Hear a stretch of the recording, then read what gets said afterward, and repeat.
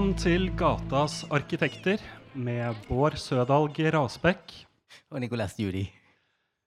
I dag tar vi opp podcasten live på Drammen Festival-spesial. Og vi har vært så heldige å få med oss 2 gjester for anledningen. Siri Ulrikke Høye, arkitekt i MAD og styremedlem i Drammen kulturråd. Og Karianne Braathen, næringspolitisk leder i næringsforeningen i Drammensregionen. Hva det beste med å bo i Drammen? Ja, hei Bård. Takk for et veldig fint spørsmål, men også et vanskelig spørsmål. Jeg synes det veldig vanskelig å si det beste, fordi det jo mange ting. Så jeg må nesten få lov til å si 2 ting da. Og det beste for meg med Drammen som by, det jo at den akkurat stor nok til å være en ordentlig by. Vi har et sentrum med både torg og kino, restauranter og svømmehall, og et ganske oppegående handelsliv. Og så det jo også sånn at Drammen samtidig liten nok, det plass til alle her, og det kort vei mellom mennesker, og det setter jeg også veldig pris på. Men den andre tingen jeg vil nevne jo at det helt fantastisk å bo i en elveby med åser som hele tiden omgir oss, og gjør at natur og årstider alltid tilstedeværende i byen. Og Drammens landskapsrom, det for meg den største herlighetsverdien med å bo i Drammen, og det byens største konkurransefortrinn, mener jeg, og det må vi passe veldig godt på. Det noen utfordringer i forhold til de kvalitetene nå? Skal vi ta den diskusjonen nå? Da må vi inn på tema byggehøyder i sentrum, blant annet. Jeg vet ikke om vi skal ta hele den debatten nå, men det en stor debatt. Det noe som bekymrer meg, for det klart at når du begynner å bygge høyhus i Elvedalen, da plutselig de kvalitetene som vi kanskje tar litt for gitt, de ikke så selvfølgelig lenger da. Så man må jo spørre seg selv hva som skjer da når man begynner å bygge veldig høyt i en dal som Drammen. Og jeg personlig tror ikke det riktig for byen da.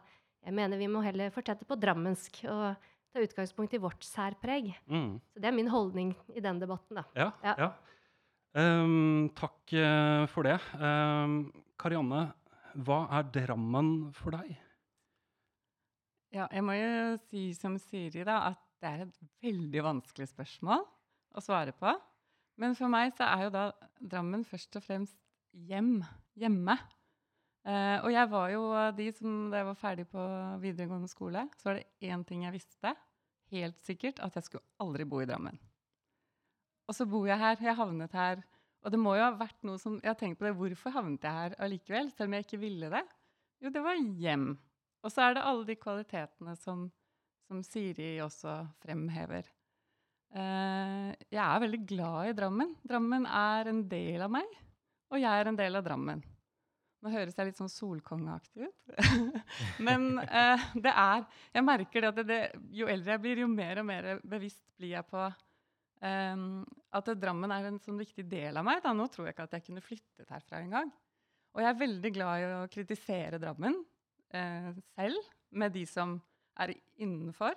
Men hvis noen utenfor kommer og kritiserer Drammen, da blir jeg litt sånn på vakt. Det jo veldig interessant det der. Drammen har jo gått gjennom et sånt omdømmeskifte som også jeg har fått med meg, selv om jeg relativt fersk i Drammen. Men jeg studerte på Ås på begynnelsen av 2000-tallet. Eller begynte der i 2006, så da var det jo allerede litt ute i 2000-tallet. Men da begynte vi å høre historier fra Drammen. Og det har jo skjedd mye. Vi hører jo det, ikke sant? Det har blitt så fint i Drammen. Man har renset elva, man har fått gjort mye med gjennomfartstrafikken, bygget tunneler, og så videre. Etablert parkområder ned mot elva, sånn at dette vannet også har blitt tilgjengelig for folk. Og det jo også noe som da stikker veldig dypt i Drammen. Vi har disse åsene, som du nevnte, Siri. Og så det denne elva, ikke sant? Og så ligger byen mellom åsen og elva på hver side. Og det var jo opprinnelig 2 byer. Men jeg har jo utfordret dere litt her til å fortelle om noen steder som dere og vi har et spesielt forhold til. Steder vi fornøyde med, eller har lyst til å fortelle om. Av en annen årsak også. Karianne, du spilte inn et gatekjøkken på Strømsø. Vil du fortelle litt om det? Ja, det bildet her, det jo da en gammel industribygning. En liten del av en gammel industribygning, og i den industribygningen hadde min pappa drevet pølsemakeri der. Jeg vokste opp delvis der. Jeg begynte å jobbe der fra jeg var sånn 8-9 år gammel. Det var en del av livet mitt. Det viktigste i det bildet der kanskje, det bildet tok jeg fordi jeg tilfeldigvis var innom der. Ikke sant?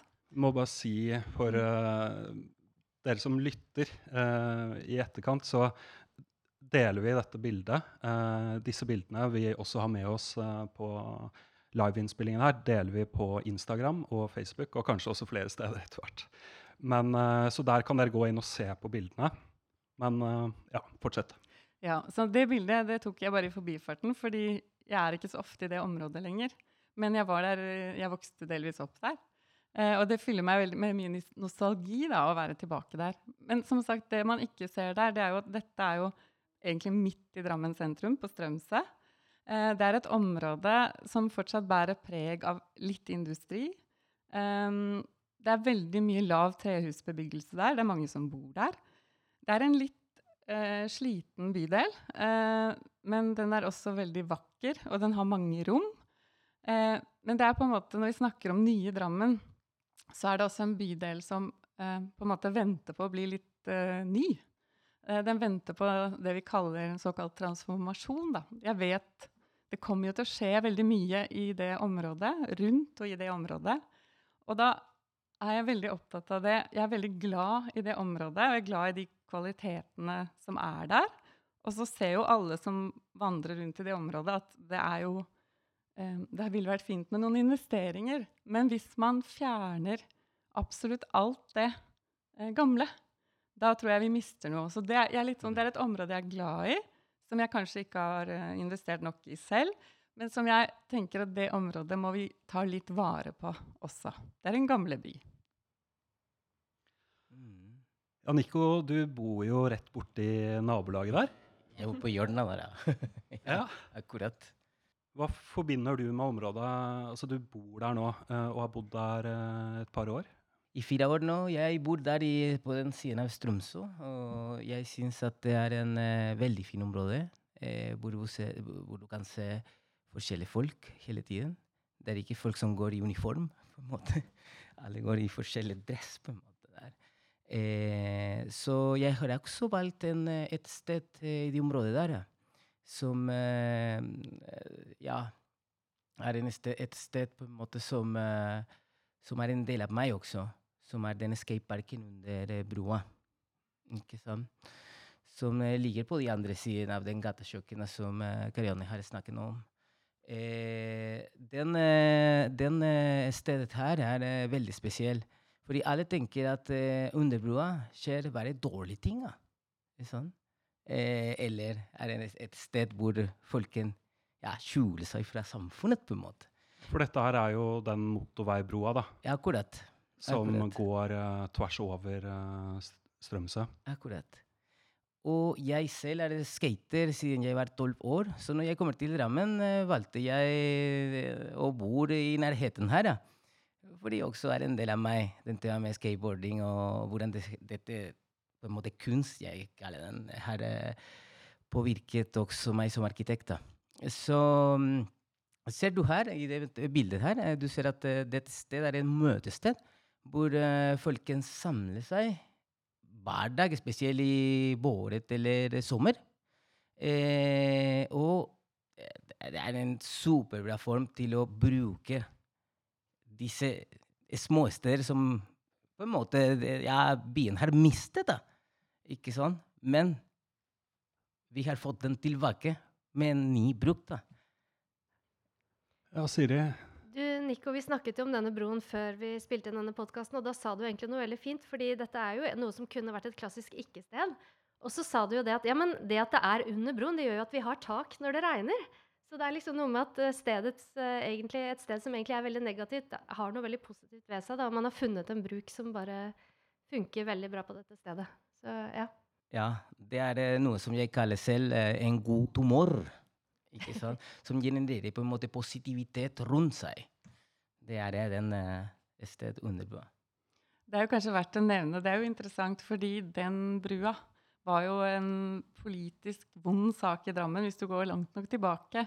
Det ble jo store, dype sår for mange, kjempet jo for å få den under bakken. Og det var et nederlag for mange i byen at det ble som det ble. Men allikevel da, så blir jo det. Og det har jo vært en slitasje på miljøet rundt der, at den brua der. Men da det jo veldig fint å se at den blir tatt i bruk av nabolaget og gjort til noe annet. Ja, og det ikke bare nabolag, fordi jeg skjønner skater som kommer fra hele Norge til å skate der, spesielt i det området her. Da. Fordi det veldig populær i den skatermiljøet. Så det en slags rock'n'roll-stjerne som vi har i Drammen under broa. Det så bra. Man ser jo av og til at disse stedene under broene, eller kanskje mer ikke-stedene, som det ofte blir, under broene bare som dekket av rullestein, for eksempel. Og dette her jo en tydelig tilrettelegging for bruk, som 1000 ganger bedre for byen enn å bare ha et sånt svært felt med rullestein som man må forsere. Ja, akkurat. Det en fantastisk sted, synes jeg. Men vi har dette en eksempel, men i Oslo vi har akkurat det samme eksempel med den gamle Vienskeiparken. Der også ligger under broa, og det en sosialt sted, det en møtested hvor folk kommer. Det var ikke så lenge siden som en bandet som jeg elsker, som heter Suicidal Tendencies, har spilt der, ikke sant? Og til alle skater og folk, punk-rock-folk som kommer dit, ikke sant? Og deler på en måte et sted. Dette akkurat det samme her i Drammen, og vi må være stolt av det, synes jeg. Ja, altså det her jo et eksempel på å bruke, eller i hvert fall avbøte, eller kompensere for noen uheldige elementer, da. Ikke sant? Det en motorvei som går tvers gjennom byen, og det må den jo gjøre på en eller annen måte. Ja. Og det noen konsekvenser av det, noen negative konsekvenser, men her har man likevel klart å skape noen muligheter og noen kvaliteter, da. Men vi har så mye infrastruktur som tar plass, og som deler opp byen på ulike måter, men og det jo et paradoks, fordi på den ene siden så kan det dele opp byen og skape barrierer, men på den andre siden forbinde byen. Ja, da skal vi ta mitt sted, eller ikke-sted, kan man kanskje si. Jeg jo veldig da som person opptatt av samspillet mellom mennesker og by. Og for meg det dette arkitektur handler om. Altså hvis bygg ikke samspiller med menneskene, så det for meg ikke arkitektur. Og det samme gjelder da byutvikling. Og jeg har derfor valgt meg da 2 steder som for meg illustrerer dette, og egentlig 2 motpoler på hver sin måte. Både fravær av omsorg for mennesket og et rørende vakkert eksempel på det motsatte. Og dette bildet av mitt første sted, eller skal vi si da ikke sted, det tatt en vanlig ettermiddag ved undergangen mellom Grønland og Strømsø sentrum. Og dette bildet her, det kunne dessverre også vært tatt mange andre steder i byen. Fordi disse grå hullene, som jeg kaller det, eller disse undergangene, da, de forbinder i Drammen noen av de viktigste byrommene og aksene, og særlig her på Strømsø. Og her sender vi jo da menneskene under bakken i trange grå passasjer, og setter de myke trafikantene da i bunnen av hierarkiet, og så setter man da den tunge infrastrukturen og bilene øverst. Og når jeg da som person, jeg går og sykler her hver dag, og når jeg går og sykler her, så blir jeg trist, og jeg blir sint. Og hadde jeg kunnet velge, så hadde jeg tatt en helt annen vei, eller jeg hadde ikke gått der i det hele tatt. Men jeg må dit for å komme meg til stasjonen. Og Og denne undergangen jo også en fysisk hindring som må forseres. På vinteren den bakken vi ser her, den såpeglatt. Den blir sjelden strødd eller brøytet i tide. Og man risikerer stadig vekk påkjørsler eller kollisjoner mellom syklene og gående. Så det egentlig ganske risikabelt å bevege seg her i tillegg. Men dette da den viktigste på en måte forbindelsen, en av de viktigste forbindelsene på Strømsø. Og det var noe Nico sa som jeg synes var litt interessant, for han hadde en liten anekdote om denne strekningen og barna sine. Kan du si noe om det? Vi sitter oss i Globusgård, ikke sant? Så kommer datteren min som bor i Asker den dagen, og vi skulle jo spise noen is her på Darius, på den siden av byen, og vi var i Globusgård. Og jeg sa, ja, vi skal til Darius, Ada. Ada heter min datter. Og hun sa, nei, men så lang herfra. Ikke sant? Men det på grunn av at hun tenker og går under den undergang der. Utrolig lang. Ikke sant? Og det bare 3 minutter. Så det ja. For jeg tenker jo, jeg lo jo litt når du fortalte om den historien, for jeg kjenner meg jo igjen i datteren din, for den strekningen jo ikke lang egentlig i antall meter, men den oppleves jo som lang, fordi den rett og slett veldig lite attraktiv. Og dette her for meg stikk i strid med det som man kaller god byutvikling, og hvis Drammen vil være en attraktiv by, så må vi slutte med dette her. Vi må sette menneskene over bakken, og så må vi lage flere attraktive og effektive forbindelser, og da får vi god by. Og dette var jo da mitt hjertesukk, så nå har jeg lyst til å prate om det hyggelig, så da kan du gjerne gå til neste sted. Fordi nå vil jeg vise dere noe som gjør meg så utrolig glad. Og egentlig så kunne vi nå, i stedet for å se på dette bildet, så kunne vi bare sett ut av vinduet her på biblioteket og sett ut på Y-bro for å se et helt nydelig eksempel på den høyeste omtanke for menneskene i byen. En bro som både infrastruktur på sitt beste og stor arkitektur som på en måte spiller sammen med Drammens landskapsrom. Så jeg må bare først si at Y mitt favorittbyggverk i Drammen. Men jeg har tatt med meg et annet, litt mindre stykke infrastruktur, som også får meg til å juble innvendig. Her ser vi en liten dobbelttrapp som ligger i enda en liten gate som heter Kaptein Finnes gate. Den ligger i en bydel som heter Øren her i Drammen. Og denne trappen representerer jo både en måte å praktisk løse en terrengforskjell på, men den viser samtidig en veldig omtanke for mennesket, og den opphøyer samtidig infrastrukturen til å bli et sted, og også en attraksjon. For det jo i seg selv en veldig sånn praktfull trapp, den vakker å se på, den robust, og den alltid god å gå i, selv om det vinter. Og jeg beveger meg jo veldig effektivt her fra A til B. Men i tillegg så iscenesetter den på en måte og løfter bevegelsen til å bli noe mer. Den ruller på en måte ut den røde løperen for meg som menneske. Den har innebygget vannpost og nydelige lyktestolper, og den laget i granitt. Og jeg synes også det veldig kult at jeg kan velge hvilken side jeg vil gå opp og ned på. Det på en måte litt sånn der overskudd og lekenhet som jeg setter veldig, veldig stor pris på. Og det som skjer da, at jeg får jo lyst til å gå her. Trappen den skaper også et sted, og jeg velger denne veien helt aktivt på grunn av de positive følelsene som denne trappen gir meg. Og jeg mener jo at på denne måten så må vi tenke på alle forbindelsene vi lager i byen, både de helt store og de bittesmå. Ja, det til å bli veldig glad det stedet. Og jeg må bare påpeke at det også veldig fine blomstrende busker der. Det vel en syrin som står ovenfor trappen, og når man går der i mai, så kjenner du det ikke bare vakkert, men det dufter også syrin, og det jo en utrolig god duft.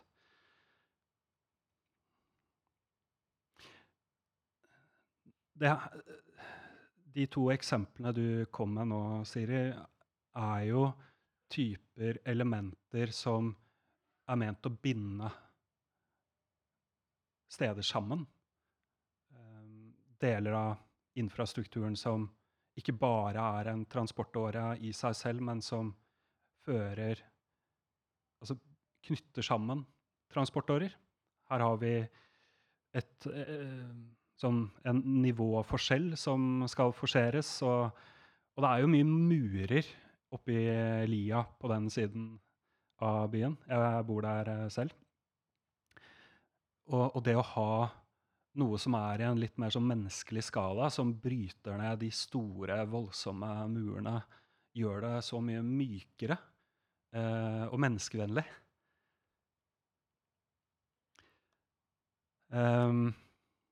Lenger opp i åsen så har vi jo et helt fabelaktig stisystem som ble etablert på slutten av 1800-tallet. Det var noen driftige borgere i Drammen som tok initiativ til å bygge et friluftsanlegg som tilrettela for at folk skulle komme ut i friluft og skue utover byen fra bestemte punkter. Og derfor så bygde man opp murer der, og man bygde trapper, og man anla stier. Men disse borgerne etablerte en komité som samlet penger og koordinerte arbeidskraft og så videre. Og den komiteen ble jo stiftet da i 1880. Og det veldig mange, eller var veldig mange i Drammen som ble involvert i det arbeidet, flere generasjoner.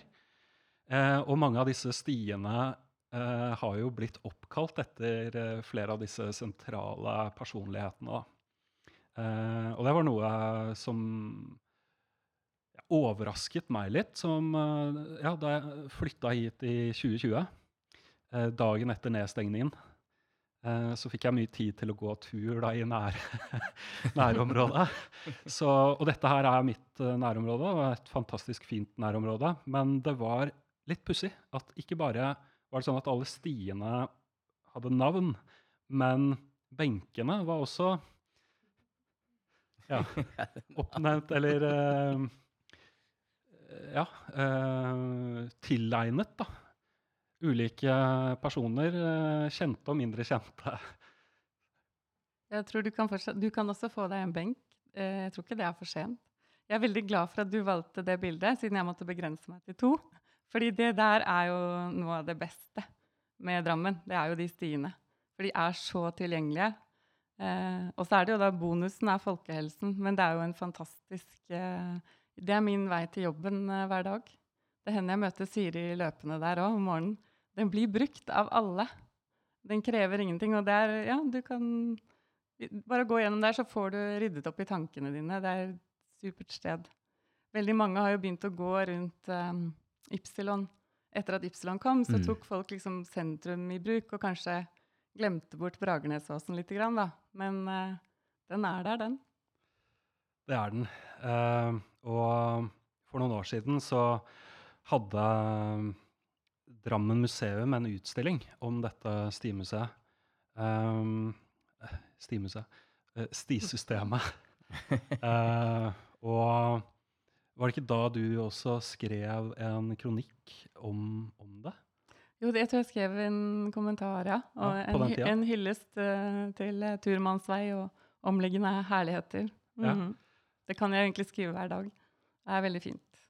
Ja, det jo utrolig mye å ta tak i. Men så det jo sånn at dette ble bygget på slutten av 1800-tallet. Har stått der i 100 år, og vel så det. Og noen steder jo litt preget av slitasje, kan man vel si. Og det ikke alle steder som like godt drenert. Særlig den såkalte sikksakken, som en sti som sikksakker seg opp fra Gravlunden og opp til spiraltoppen, hvor du også har muligheten til å ta eller i hvert fall inntil nylig hadde muligheten til å ta en pust i bakken på Ås-paviljongen, hvor det har vært servering. Men på den her grusstien oppover der så ser man at vannet graver seg vei. Så det klart, vi må holde dette her i hevd. Som mangeårig direktør ved Drammens museum, Åsmund Torkelsen, har tatt til orde for ved flere anledninger. Jeg helt enig i alt det som blitt sagt her. Jeg nyter jo veldig godt av dette stisystemet også. Det jo rett bak huset mitt, og jeg der hver dag. Men det jeg vil si at jeg også da vokste på Gullskogen, hvor det var da snøen smeltet sist. Det kalles jo også da solløs. Så vår familie valfartet jo da over til Bragernes, for der skinte solen, og der var det alltid tidlig vår. Så det også vil jeg bare nevne. Ja, det er jo veldig gode solforhold på Bragernes-sida. Og jeg ser jo at den spiralen som er en tunnel, da, for dere som ikke er så kjent i Drammen, så er det en sånn spiraltunnel som går opp fra bak der hvor det nåværende sykehuset er, og opp til spiraltoppen. Og der er det parkeringsplass, og mange kjører jo opp dit for å også ta del i denne her kulturen med å skue utover landskapet, og hvis ikke man Stå på ski der. vil stå på ski, Ja. og vil starte turen i løypa og ikke gå opp alle de bratte bakkene for å så komme ut i løypa. Det er jo en terskel. Det er en gaver, synes jeg. Jeg ser jo også, for jeg har jo vokst opp med å bruke spiralen, og jeg ser en endring i på en måte klientellet der oppe, som egentlig gleder meg litt, da. For fra de der friskusene i trikot som går veldig mye på ski, så har det også begynt å komme mer og mer folk i bare vanlige klær med plastposer, som setter seg der oppe og bare ser på utsikten. De kjører opp, og så ser de på utsikten. Og det synes jeg også er en stor verdi. Og kaféen der oppe er jo også veldig mye brukt. Det er alltid mye forskjellige typer folk man møter på der. Selskaper og... Ja, det hender jo, ikke sant? Man har gått en tur i marka. Kanskje ikke så dypt inn i marka, men likevel dypt nok til å få lyst på vafler. Og så kommer man dit, og så hender det at det er lukket selskap da. Men det er jo bare bra. Men det er jo ikke den eneste plass man kan få noe å bite i her. Ja, men nei, da har du kommet til mitt bilde nummer 2. Og siden jeg var på Strøms på det forrige bildet, så måtte jeg jo velge meg Bragernes, siden jeg er jo en Bragernes-jente, tross alt. Dette er et bilde fra bakgården på Café Picasso. Café Picasso er, altså først bare beskrive rommet litt grann. Denne kaféen ligger i noe som kalles Astrea-gården. Jeg vet ikke om jeg uttaler det riktig. Det er en av Drammens vakreste bygårder, synes jeg. Den ligger også ut mot en allé og mot det gamle Drammensbadet og Ås bryggeri. Og akkurat det lille området der er for meg litt sånn kontinentalt. Jeg vet ikke. Jeg er jo ikke fagpersonen her, men det er ordet som kommer til meg. Og da jeg var ganske så ung, så åpnet jo Café Picasso i den bygningen, og det var jo da litt liksom Europa til Drammen. Litt sånn fransk kafé. Og der flyttet jo bare vi inn. Og det er jo et sted som og den bakgården er helt nydelig om sommeren. Det er kort bakgårdssesong i Norge, men den gjelder det å få med seg. Det stedet lever fortsatt, og det er jeg så glad for. For hele det stedet og kaféen er litt sånn umistelig for meg. Det er et sted hvor jeg synes fortsatt at jeg kan bare gå inn, altså et sted, det er en sjelden egenskap, synes jeg, at du kan gå inn på en kafé, og så bare føle deg hjemme, sette deg ned alene, lese en avis, ta en kopp kaffe. Og da har jeg ikke begynt å snakke om ostedippen, eller rosévin, eller... Det er liksom, jeg synes det er et viktig sted i Drammen, da. Og jeg setter stor pris på det, og så synes jeg det er vakkert der. Det er veldig, veldig vakkert. Men jeg ble litt nysgjerrig på den ostedippen. Det er litt sånn typisk ting som man nesten må være drammenser for å anerkjenne. Det er sånn visse typer mat, for eksempel Lissis pizza, som jo er noe helt spesielt. Det skjønner jo alle fra Drammen, og de som flytter inn skjønner jo ikke det. Det er litt sånn med ostedippen på Picasso. Den bare er der. Ja, altså vi som brukte dette som vårt andre hjem da, opp gjennom ungdomstiden, jeg har jo også vært der veldig mye, og vi hadde da råd til en kopp kaffe, så kunne du få uendelig med påfyll på den, og så når du ble sulten, så hvis du hadde god råd den måten, så tok du en ostedipp, for da var det liksom middagen. Men det var jo nettopp der at det var litt eksotisk, altså jeg er helt enig at det var en bit av verden som kom til Drammen da, når Café Picasso åpnet. Drammens Tidende har jo en sånn restaurantanmeldelsesserie, hvor de sender en ikke navngitt kokk rundt, og, ja, for å teste byens spisesteder, og dette ender jo da, som seg hør og bør, med et terningkast. Og jeg leste det at Lissis nå fikk terningkast 6, nylig. Og ja, med begrunnelsen om at dette her smakte som det skulle, og sånn har det smakt siden 80-tallet. Ja, det kunne jo ikke vært en annen enn en drammenser som anmeldte Lissis, for det ville jo vært en fornærmelse. Du må jo kjenne din Lissis-meny, liksom. Den er jo ganske lik enda. Det er noen ting som er typisk ganske smalt og drammensk, vil jeg si.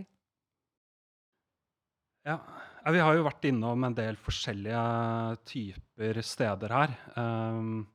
Men nå føler jeg ringen er litt sånn sluttet, siden vi begynte på et spisested og endte på et spisested, som også er så mye mer enn bare et spisested. Begge deler. Det er jo en arbeidsplass. Det kan være en scene, møteplass, og viktig bidrag til byen, da. Du som jobber i næringsforeningen, Karianne, hvordan tenker du arkitekturen påvirker næringslivet?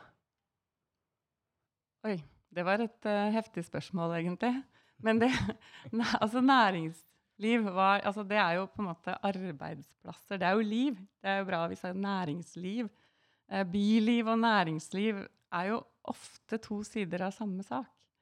Man kan diskutere det, altså det kan man jo begynne på mange måter, ikke sant? Hva er det som skaper byliv? Hva er det som skaper arbeidsliv? Det er jo mennesker alt sammen. Og sånn som byene er i dag, vi trenger jo fortsatt mye arealkrevende næring, men veldig mange typer jobber kan du jo gjøre fra en PC i dag, og det betyr jo at det er behov for flere arbeidsplasser i byene. Flere og flere mennesker kan faktisk jobbe fra et kontor.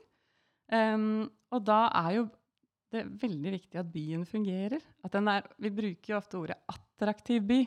Og så synes jeg det er veldig interessant, for jeg sitter jo her som den ene ikke-fagpersonen. Og når jeg hører Siri prate om Kaptein Finnes gate, jeg har jo sett det hun forteller om, men jeg har ikke de ordene til å fortelle det. Og det tror jeg, det er det at vi alle er ikke så flinke til å kanskje sette ord på det vi ser og det vi føler. Men det vi vet er at en velfungerende by, en by som legger til rette for næring, er også en levende by. Så i den sammenheng, hvis det var et slags fornuftig svar, så henger det veldig tett sammen. Mm. Jeg vil jo som arkitekt da si at jeg er jo hjertens enig i det du sier, Karianne, og jeg vil jo da si at god arkitektur, det skaper jo verdi, det skaper opplevd verdi, og det skaper også direkte økonomisk verdi. Det er jo foretatt mange målinger som viser sammenheng mellom god arkitektur og god business, for å si det sånn da. Og det er jo sånn at hvis vi vil ha de kloke hodene til Drammen, hvis vi vil ha de folk til å flytte hit, så må vi jo ha en attraktiv by. Vi må ha en by folk har lyst til å være i og lyst til å bo i. Så jeg mener jo at det er helt klart ja. Det er en helt klar sammenheng mellom god arkitektur og et oppegående næringsliv. Har vi noen eksempel om god arkitektur og god næring i Drammen? Altså jeg vil jo si at det at man faktisk la til rette, altså da man anla Ypsilon-bro, forbilledlig da med å aktivisere parken på den ene siden, og så legge an dette byrommet her på Union og Grønland. Her er det jo i dag egentlig et veldig vellykket byområde med en kombinasjon av både studier, arbeidsplasser, næringsliv, men også byliv. Som jeg mener, altså det er jo ikke rakettforskning å lage god by, det er egentlig bare å ha de riktige komponentene og blande det sammen på riktig måte. Og så må du ha en viss grad av kvalitet for at folk skal trives. Og det mener jeg at man har fått til her på Union og Grønland på en veldig, veldig god måte. Og det er noen ting her som ikke fungerer så godt, men de tilgir man litt, fordi det er noen andre ting som er så veldig bra her. Ja, det er veldig riktig. Det området vi sitter på nå har vært en veldig vellykket byutvikling, og det er jo det vi har valgt ofte i Drammen å løfte fram også. Og hvorfor ble det det? Det er jo kjempeinteressant. Og da tror jeg jo noe av det er den der evnen til å tenke helhet, da, og at flere Nå skal ikke jeg, for det har ikke vi tid til å fortelle hele den historien, men det en veldig fin historie egentlig, om hvordan enkeltpersoner gikk inn og så en mulighet for byen, og for seg selv, selvfølgelig, økonomisk. Men det var også statlige aktører inne, Entra var inne, papirbredden, ikke sant, alle disse tingene. Og brua som du snakker om, det var mange som dro sammen for å skape noe større. De så på en liten bit, en liten eiendomsbit på en måte, og så de muligheten til å skape noe mye større for byen. Og det tror jeg liksom grunnen da, sånn grovt sett. Men planen kommer ikke til den underbrua der, da. Nei, da er det jo så synd da, at et så fint og viktig byområde, som da egentlig ligger et steinkast unna et annet fint og viktig byområde, da ikke forbundet. Det egentlig nesten ikke til å forstå. Det jo en veldig viktig akse for de som pendler til Drammen med tog og studerer eller underviser på papirbredden her hvor vi sitter nå eller jobber i området. Det veldig mange som går der eller sykler der hver morgen. Og alle de må jo da oppleve denne undergangen og denne kanskje bratte eller glatte bakken. Den ikke så bratt, heldigvis, men den av og til veldig glatt. Jeg har et spørsmål. Hvordan vi kunne på en måte aktivisere mer den undergang? For eksempel den tema med skateparken der. Det et sted under et bro, ikke sant? Så hvordan tenker dere? Altså jeg tenker jo når skaden først har skjedd, så det jo hyggelig at man for eksempel lar byens kunstnere og graffitikunstnere dekorere veggene. Det synes jeg faktisk, jeg blir jo glad når jeg ser at de triste veggene tross alt har fått veldig mye flott på seg, men det hjelper ikke på det som grunnleggende feil da. Der det gjort en veldig grunnleggende feil vurdering da man valgte å legge forbindelsen der under bakken, I stedet for å la menneskene bevege seg rett frem eller over bakken som man burde. Så jeg tenker at jeg vet ikke om man kan gjøre noe med det uten å gjøre noen større grep for å bøte på akkurat det. Og denne undergangen da, den jo da også en del av en større eller lengre etappe mellom papirbredden og Strømsø torg. Og det jo ikke bare den som problematisk på den etappen.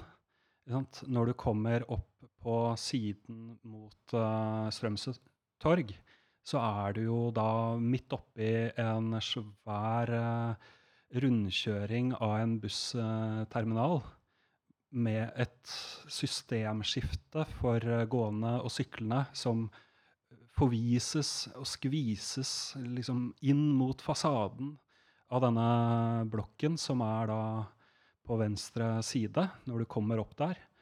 Og så må du liksom åle deg rundt dette her bussterminalområdet, og hvis du går da, så det jo fristende å gå I sykkelveien egentlig, fordi da kommer du litt sånn ut I rommet og må ikke liksom, gni deg inntil bygningskroppen bortover, og så nesten borte ved altså der hvor det nå en sånn midlertidig gangbro nedkomst da, med en trapp ned fra den midlertidige gangbroen, så går man liksom veldig lett. Altså, det masse søyler I veien der hvor man skal gå, I fortauet. Og det klart, det hadde ikke vært bedre om de søylene sto I sykkelbanen, men altså, de burde ikke vært der. Mener nå jeg da. Og så det en sånn 90 graders vinkel for å gå rundt det her store bygget hvor blant annet Drammens Tidende holder til, og så må man liksom over veien, og det man føler seg veldig lite prioritert da, som myk trafikant. Og det var den ene siden, så ja. Men når det sagt, da, så kan det jo hende at den dagen det kanskje utbygges og utvikles langs den strekningen, altså hvis man får mer attraktive bygg og ting altså på veien til og fra denne undergangen, og den situasjonen du snakker om på andre siden av undergangen, som også helt forferdelig, hvis den en gang utbedres, så vil jo den undergangbiten bli kortere da, og en mindre del av den transportstrekningen, og kanskje føles mindre kritisk, men det liksom det et paradoks at I Drammen hvor vi har gjort så mye riktig, så gjør vi også samtidig så mye feil da. Nei, jeg tenker at Drammen har utrolig mye positivt, men den tema med at noen områder utviklet her og der og der og der, men ikke noen imellom som hjelper å på en måte konnektere hele byen i ett, da. Ikke sånn? Det noe som vi må tenke på som arkitekter, da.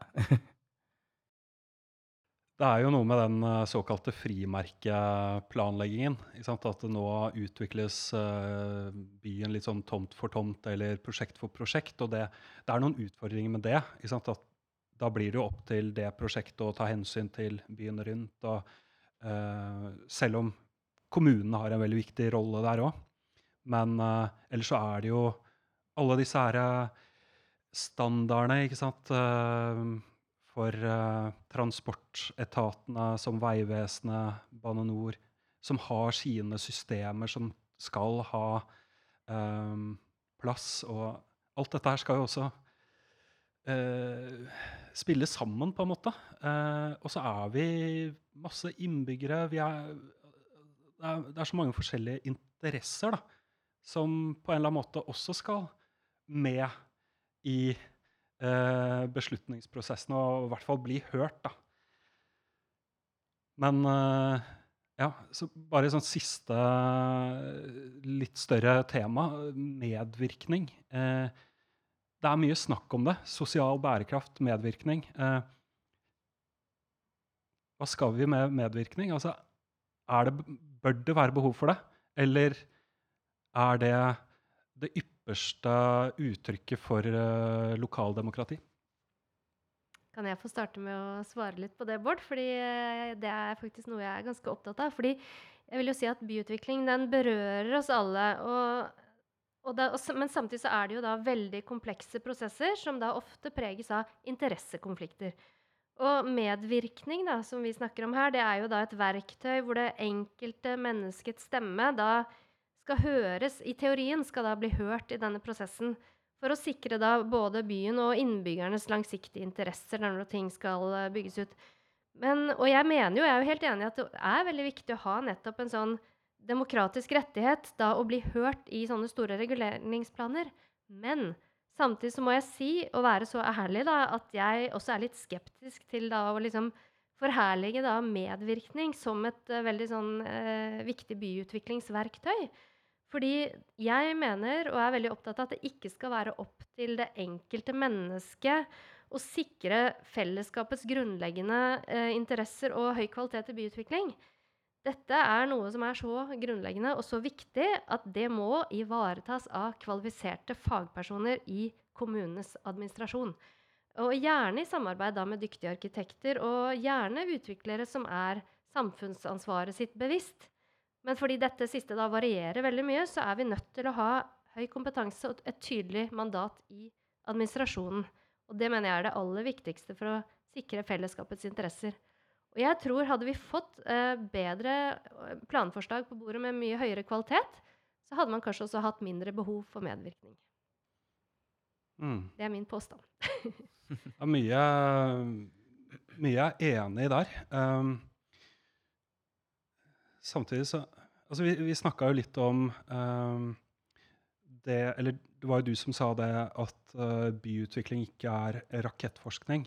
Og det jo noe vi har drevet med i tusenvis av år, ikke sant? Det jo en tradisjon for det, og noen må bære den tradisjonen. For alle vil jo ikke bruke like mye tid på det, så da det jo naturlig at noen tar et større ansvar for å bære tradisjonen videre, og utvikle kunnskapen, utvikle teknologier og så videre. Men samtidig så har vi også snakket om den tilknytningen vi har til steder, og det har jo alle uavhengig av den kunnskapen man har, så hvordan kan man ivareta det hensynet? Ja, jeg helt enig med Siri. Fagpersonene må ta ansvar, og nettopp de som har kunnskapen i kommune og offentlig sektor må ta et ansvar. Men vi har, det som du sier, vi alle har tilknytning, vi alle har, og kanskje vi ikke har de ordene, vi vanlige mennesker i husene og gatene, har de ordene som dere har, men vi føler jo på stygt, pent, innbydende, utestengende. Alle føler jo på det. Vi ser jo den, altså se på arkitekturopprør, ikke sant? Se på i Facebook, på kommentarfeltet, på sider som handler om Drammen, hvor folk deler gamle bilder og snakker om arkitektur på et annet språk. Så tenker jeg på det med medvirkning og viktigheten av å ha en åpen og opplyst debatt, sånn at innbyggerne i en by, kommune, vet hva som står for døren. Og det er jo vanskeligere i dag enn det kanskje har vært noen gang, fordi ingen av oss har de samme informasjonskildene, alle leser ikke den samme avisen, alle ser ikke det samme programmet, sånn at det har vi jo sett her i byen. Et veldig godt eksempel på det var jo den såkalte marinlyssaken, hvor det ble lagt an til å bygge en del leiligheter bort på friidrettsbanen, som liksom litt bortenfor oss her på Strømsø.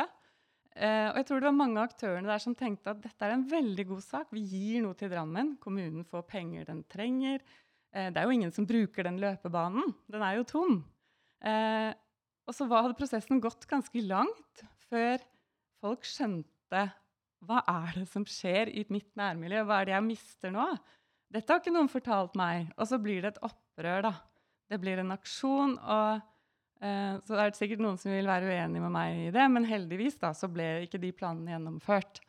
Da ble folkemeningen hørt, og det tror jeg mye på det instinktet, ikke sant? Hva det vi mister? Og jeg tror i mange tilfeller så skjer det store ting med byen vår som vi ikke egentlig får med oss før det for sent. Så jeg tenker jo medvirkning, ja, men det en kjempeutfordring å sørge for at vi har en ordentlig meningsbrytning rundt disse store tingene, de store grepene som gjøres i byen vår da. Jeg mener jo også at medvirkning og det å lytte til hva folk, altså hvilket forhold folk har til et sted, det har absolutt en veldig stor verdi, og det kan også tilføre veldig mye en planprosess, men da må det være kompetanse til å liksom ta med seg de innspillene og forvalte de, og vite hvordan du skal ta de med videre inn i prosessene. Og noen ganger så har man såkalte medvirkningsprosesser, og så det bare liksom noen gule lapper som legges i en skuff, og da synker også motivasjonen til å delta i sånne prosesser, tror jeg da. Så man må bruke det klokt når man da bruker folks engasjement på den måten. Og noen ganger så føler jeg at noen utbyggere misbruker det begrepet litt til å si at ja, men her har vi jo pratet med masse mennesker, så da kan vi gjøre hva vi vil. Altså, det blir også litt feil da. Så, og det ikke medvirkning for meg. Nei. Det noe annet. Og kommunene kan jo også ta snarveier der. Heldigvis så virker det som at det mange som opptatt av å utvikle altså måten man jobber med det på. Vi ser i hvert fall gode eksempler på bedre medvirkning noen steder, men altså, det tar jo mye tid da, og det jo ikke alle som har tid. Småbarnsforeldre for eksempel har jo andre behov enn altså, som de gjerne vil prioritere høyere enn å sitte i lange møter på rådhuset og bruke tida der, ikke sant? Og det sånn at man må møte opp der for å bli ivaretatt, ikke sant? Skal det ikke være noen som tar omsorg eller viser omsorg for stedet og sørger for at våre behov blir godt ivaretatt uansett? Trenger Drammen en byarkitekt? Ja. Nei, men det jo noe jeg har egentlig kjent på lenge da, at i Drammen så ønsker jo jeg meg i hvert fall en byarkitekt som kunne være nettopp denne litt sånn tydelige, voksne fagpersonen som da forvalter byens langsiktige interesser, og som kanskje kan ha et blikk på de lange perspektivene da, og ikke denne fragmenteringen som vi ofte ser i prosessen i dag. Og en byarkitektstilling skal jo ikke hindre utvikling, men tvert imot fungere nettopp som et sånt bindeledd mellom politikere, utbyggere, innbyggere, næringsliv, og dermed også sørge for en mye større grad av sånn positiv samskaping i disse prosessene, i stedet for disse interessekonfliktene som vi ofte ser da.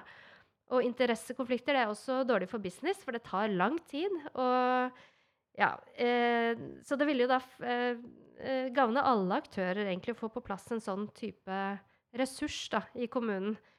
Og Bergen og Trondheim har jo hatt en byarkitekt i mange år, og nå har jo også Stavanger og Oslo fått, og Lillestrøm har nettopp fått, og flere kommer etter.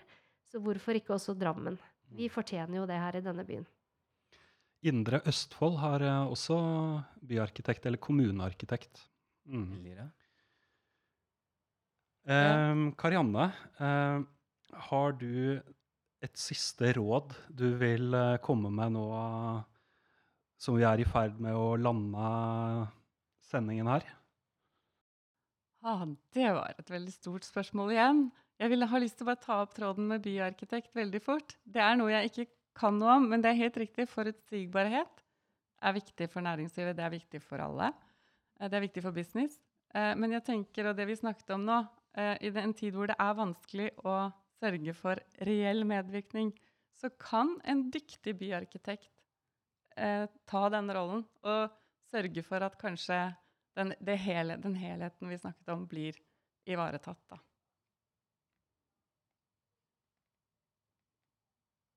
Helt enig. Det er så bra. Jeg er også helt enig i at byarkitekter kan spille en viktig rolle, så hvorfor ikke Drammen? Prøv det. Og vi skal fortsette å snakke om arkitektur og byutvikling, vi. Selvfølgelig. Alltid. Ja. Det er dessverre det vi rakk i dag. Så jeg vil takke til alle fremmøtte, og til dere som lytter på, og en spesiell takk til våre 2 gjester i kveld. Takk for oss.